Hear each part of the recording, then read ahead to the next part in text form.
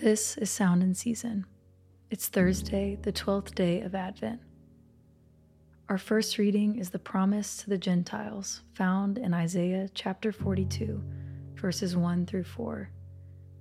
Behold my servant, whom I uphold, my chosen, in whom my soul delights. I have put my spirit upon him. He will bring forth justice to the nations. He will not cry aloud or lift up his voice or make it heard in the street. A bruised reed he will not break, and a faintly burning wick he will not quench. He will faithfully bring forth justice. He will not grow faint or be discouraged till he has established justice in the earth, and the coastlands wait for his law. Our second reading is the fulfillment found in Matthew chapter 12, verses 15 through 21. Jesus, aware of this, withdrew from there, and many followed him. And he healed them all and ordered them not to make him known. This was to fulfill what was spoken by the prophet Isaiah. Behold, my servant whom I have chosen, my beloved with whom my soul is well pleased. I will put my spirit upon him, and he will proclaim justice to the Gentiles. He will not quarrel or cry aloud, nor will anyone hear his voice in the streets.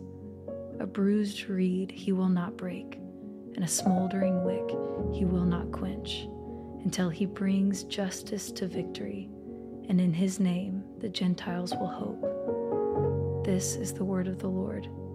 Thanks be to God. Our reflection for the day comes from English preacher Charles H. Spurgeon and his sermon from 1855. The little children of God, who are here mentioned as being bruised reeds or smoking flax, are just as safe as the great saints of God. I wish for a moment to expand this thought, and then I will finish with the other head. These saints of God, who are called bruised reeds and smoking flax, are just as safe as those who are mighty for their master, and in great strength for several reasons. First of all, the little saint is just as much God's elect as the great saint. When God chose his people, he chose them all at once and all together, and he elected one just as much as the other. If I chose a certain number of things, one may be less than the rest, but one is just as much chosen as the other. Again, the little ones are redeemed equally with the great ones. The feeble saints cost Christ as much suffering as the strong ones. The tiniest child of God could not have been purchased with less than Jesus' precious blood, and the greatest child of God did not cost him more. Paul did not cost any more than Benjamin. I am sure he did not, for I read in the Bible, there is no difference. The same price was paid for the one as the other. Now then, little child of God, take that thought to thy soul.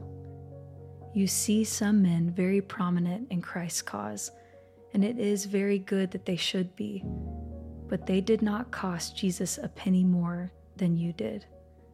He paid the same price for you that he paid for them. Recollect again, you are just as much a child of God as the greatest saint. Lord, hear our prayer, and let our cry come to you. Let us pray. O Lord our God, at the coming of our Lord Jesus Christ, you have made a way for sinners. You have drawn near to us to save and to redeem.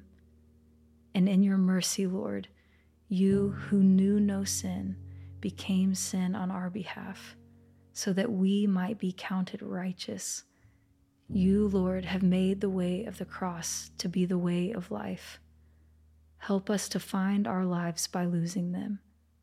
Grant us courage to take up our cross daily. Preserve us. Guard us. Lord, we pray as we seek to follow you faithfully. Give us grace to believe and hope in the surpassing value of knowing Jesus. Give to us the joy of treasuring Christ above all things.